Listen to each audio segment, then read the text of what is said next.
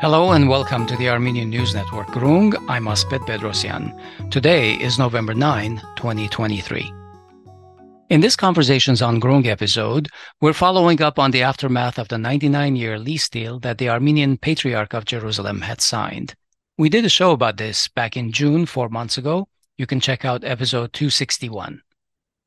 Last week, the Patriarch publicly rescinded the lease deal, following which the Israeli company took actions to violently claim the section of the Armenian quarters known as Goveru Bardez, Cow's Garden.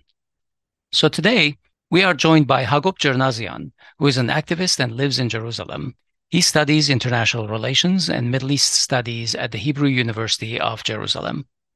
Also, we have with us Setrag Balian, who is a Jerusalem Armenian activist.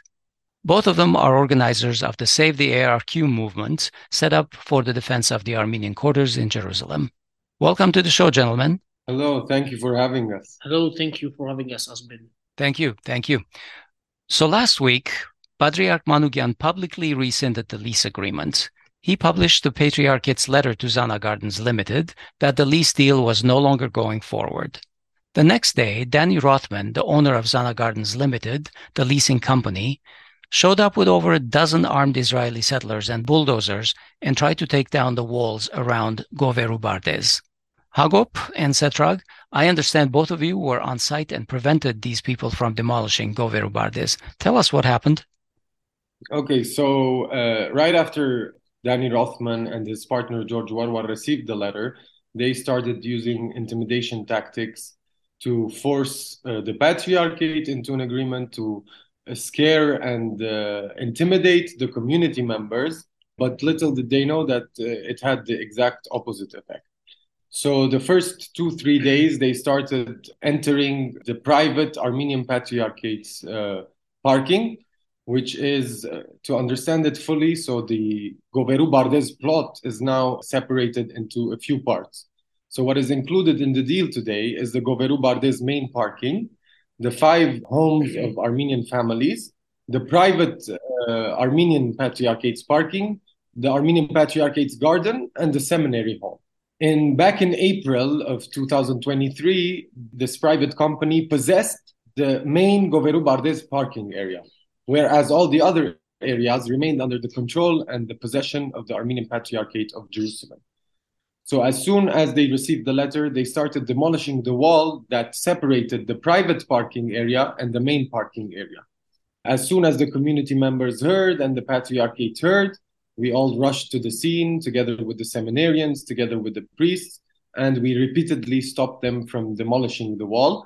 The Patriarchate even parked their cars in front of the wall, and we even put a Night's Guard, a community watch group, to survey the area at all times and to be sure that no other incursions and encroachments occur on the property. On November the 5th, Sunday, which was the biggest incident since the signing of this deal, to be honest, the private company, George Warwar, with his partner Danny Rothman, arrived on the scene with armed settlers and attack dogs. So this was the tip of the iceberg, I think, for everyone.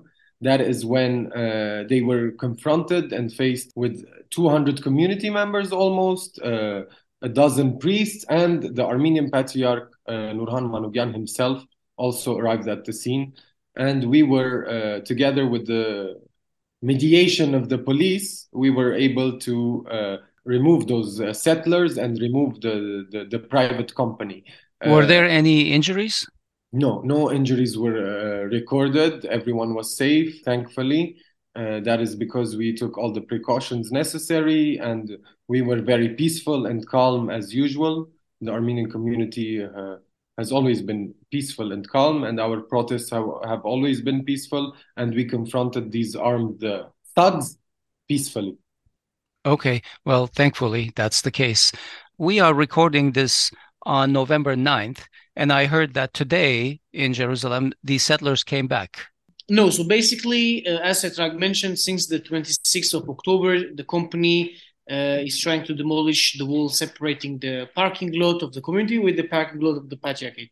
But today, the settlers didn't arrive to the Goveru Bardez. only the bulldozer of Zana capital arrived there and tried to demolish the wall. But thanks God, the community members that were present there in the Goveru Bardes and the seminarians, we succeeded to stop them once again from demolishing the wall. So by showing confrontation, by showing opposition to the deal, every day we succeed to go another step forward. Okay, so there were some initial reports that nobody had seen the Patriarch's letter to Zana Gardens, but then many media outlets printed it, and we're going to include the link in our show notes as well. The letter is dated November 1, 2023. As far as I can tell, this letter was an important step in the life of the lease, but it's going to be up to the Israeli courts to decide the legality of it. Have you consulted your lawyers, and what is the take on the validity of this lease agreement and also its cancellation? It is important to mention that the cancellation letter sent by the Patriarchate is one-sided. And in the past few months, the community organized demonstrations against this lease, and Jordan and Palestine decided to freeze the recognition of Patriarch Manukyan, and pressure on the Patriarchate forced them to take this important step in order to cancel the deal. But as you mentioned, it's only one-sided cancellation, and in order to cancel the deal officially, we have to go to court. We as a community, we have our legal team, we have the local legal team, and we have the Armenian legal team, Karni Kirkonian, Garo Hazarian, Liz Eldajani, Arman Tatuyan, and Dani Nazarian, who are working with us pro bono. And we are in touch with them on a daily basis, and we are working on legal proceedings on behalf of the community. For example, 10 days ago, we initiated a case in the Israeli court against the company. Okay. So this is the first step as a community against the company. But we are also, it's worth mentioning that the legal team of the community and the legal team of the Patriarchate are negotiating. They are in negotiations to cooperate fully and to have full transparency on this issue so that the community is not kept in the dark once more, as it has been the case for the past at least for the past 100 years, where the community has no say whatsoever in the decision-making process of the Patriarchate, specifically when it comes to land deals and major decisions. So we are working right now with the Patriarchate lawyers. What's the outlook and the timeline of these legal procedures? So usually these legal procedures take a lot of time. Mm-hmm. If we take the Greek example, for example, if we take the Greeks who had a problem with their properties on Jaffa Gate, which you may have heard of, the Imperial and Petra hotels, who again fell into the hands of the settlers, it took about 15 years of legal proceedings. So the first steps right now that the Patriarchate, when they sent the letter, they wanted to bring the other party to the negotiations table and negotiate some sort of cancellation with them. Is that because they were refusing to negotiate the cancellation, do you think? Well, there were some negotiations that happened, but perhaps they didn't take the Patriarchate very seriously, as there was no actual acts on the ground. Mm-hmm. So once it became serious, that's when they started panicking, I'm assuming, and started using all these intimidation tactics. But the reason to go to negotiations is to kind of fast track it and to save us costs, be it legal costs, to save us time and energy and so on.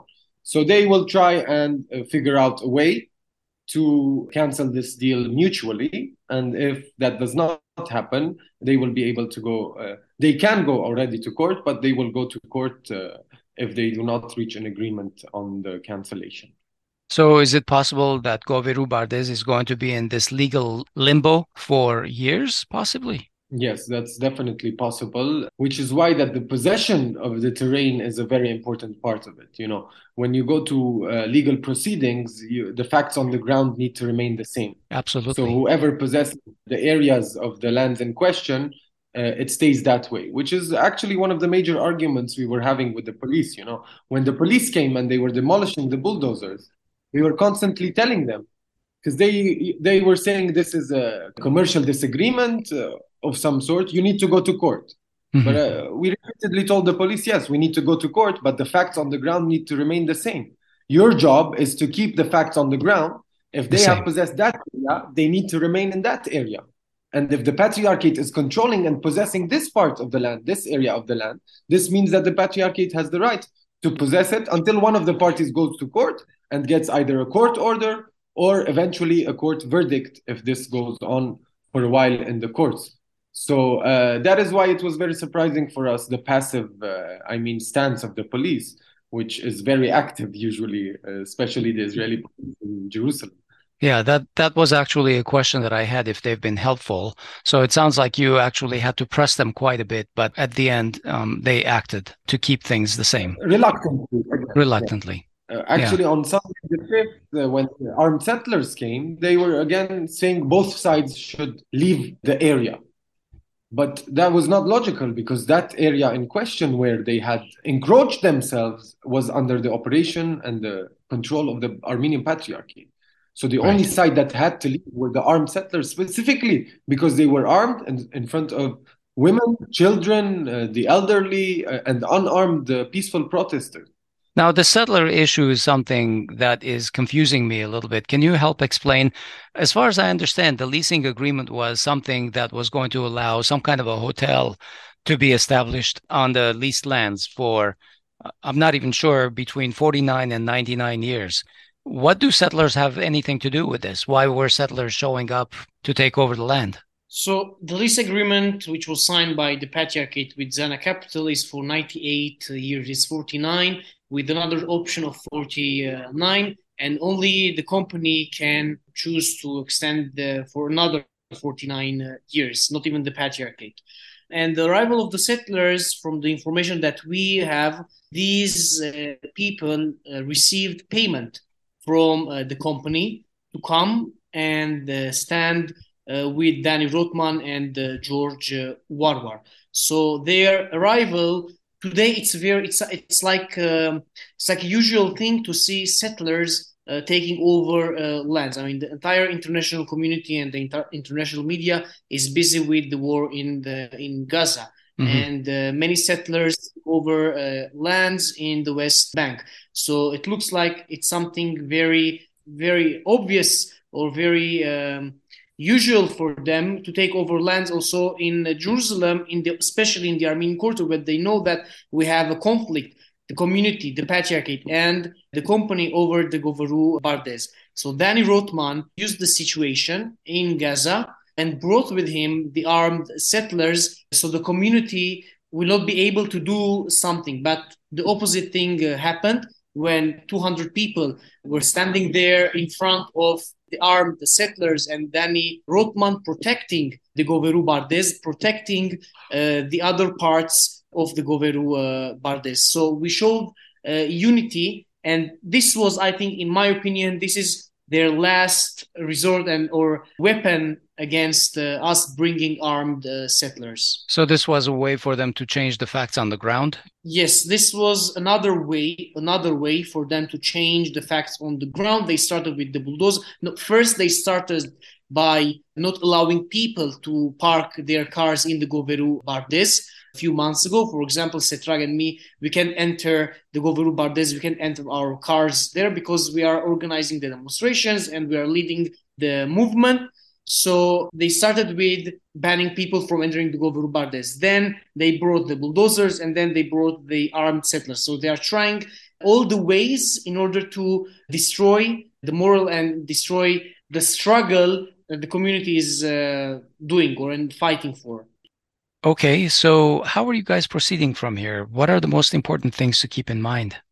In any interview, both of us, we continue to call upon the Patriarchate, as Setrag mentioned, that in order to win this struggle, you can't work alone. Yes, both of us, community and Patriarchate, were separated and we're working on this struggle separately. But now, when the danger is under the window of the Patriarch himself and under the window of the seminarians, this is the time where community and Patriarchate should join forces and cooperate together. And in order to cooperate together, we have to work in a transparent way. That's where the Patriarchate should fully cooperate with the legal team of the community and be transparent with them, because we cannot win this struggle when both sides are not united and both sides are not joining forces. Yeah, absolutely. And in fact, Hagop, this is not only for the Armenian community in Jerusalem. This has woken up and is of great interest to the entire worldwide Armenian community.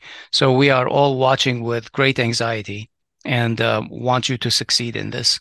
Yeah, we'd like to thank actually all the Armenian organizations, all the Armenian institutions that reached out to us, mainly because of the huge PR campaign that we put in place. Actually, even our fellow Jerusalemite Armenians say wherever we go in the world, when Armenians see us and they know we're from Jerusalem, the first thing that comes to mind is the Goveru Bardes. Absolutely. So what we do right now is to build on that. Now that the awareness is there, now that everyone is aware of the situation, we need to use our diaspora. We need to use our forces. We need everyone. When it comes to Armenia, it's understandable that there are political oppositions, that different ideologies and so on. In this case, there is no place for political difference. Right. We're on the same page. And as we proved after 6 months of struggle, at the end of the day, even the Patriarchate and the community, we have the same interests. We are on the same page as well. So we should put everything aside for now. We are talking about 1,500-year-old diaspora, at least, which is one of the oldest, if not the oldest diaspora, Armenian diaspora in the world. Mm-hmm. We're talking about a place that is of major geopolitical interest and geopolitical importance and strategic importance. This has been mentioned many times. One of the ultimate reasons the Camp David negotiations between the Palestinians and the Israelis failed was the issue of the Armenian Quarter. So we hold a lot of cards in our hands. We need to be able to use them. We need to know the power we have and to use that power to serve the best interests of the Armenian people, of the Armenian nation, of the Armenian community in Jerusalem, and of course of the Armenian Patriarchate as an institution. More power to you guys and to the organization you've created, Save the ARQ. I will make sure to put the links in our show notes so that more people can discover about it. And I guess we can leave it there for today. Let's keep this channel open so that anytime that there are issues, we can immediately get your word out. Okay? Perfect. We'll be happy to communicate with you whenever there's a need. Wonderful. Thanks, everyone, and stay safe. Thank you. Have a nice day.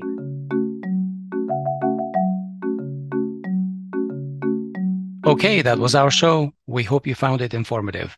Please find us on social media and follow us, like us, subscribe to us, and so on. You can find our links on our profile pages. Thanks, and talk to you soon.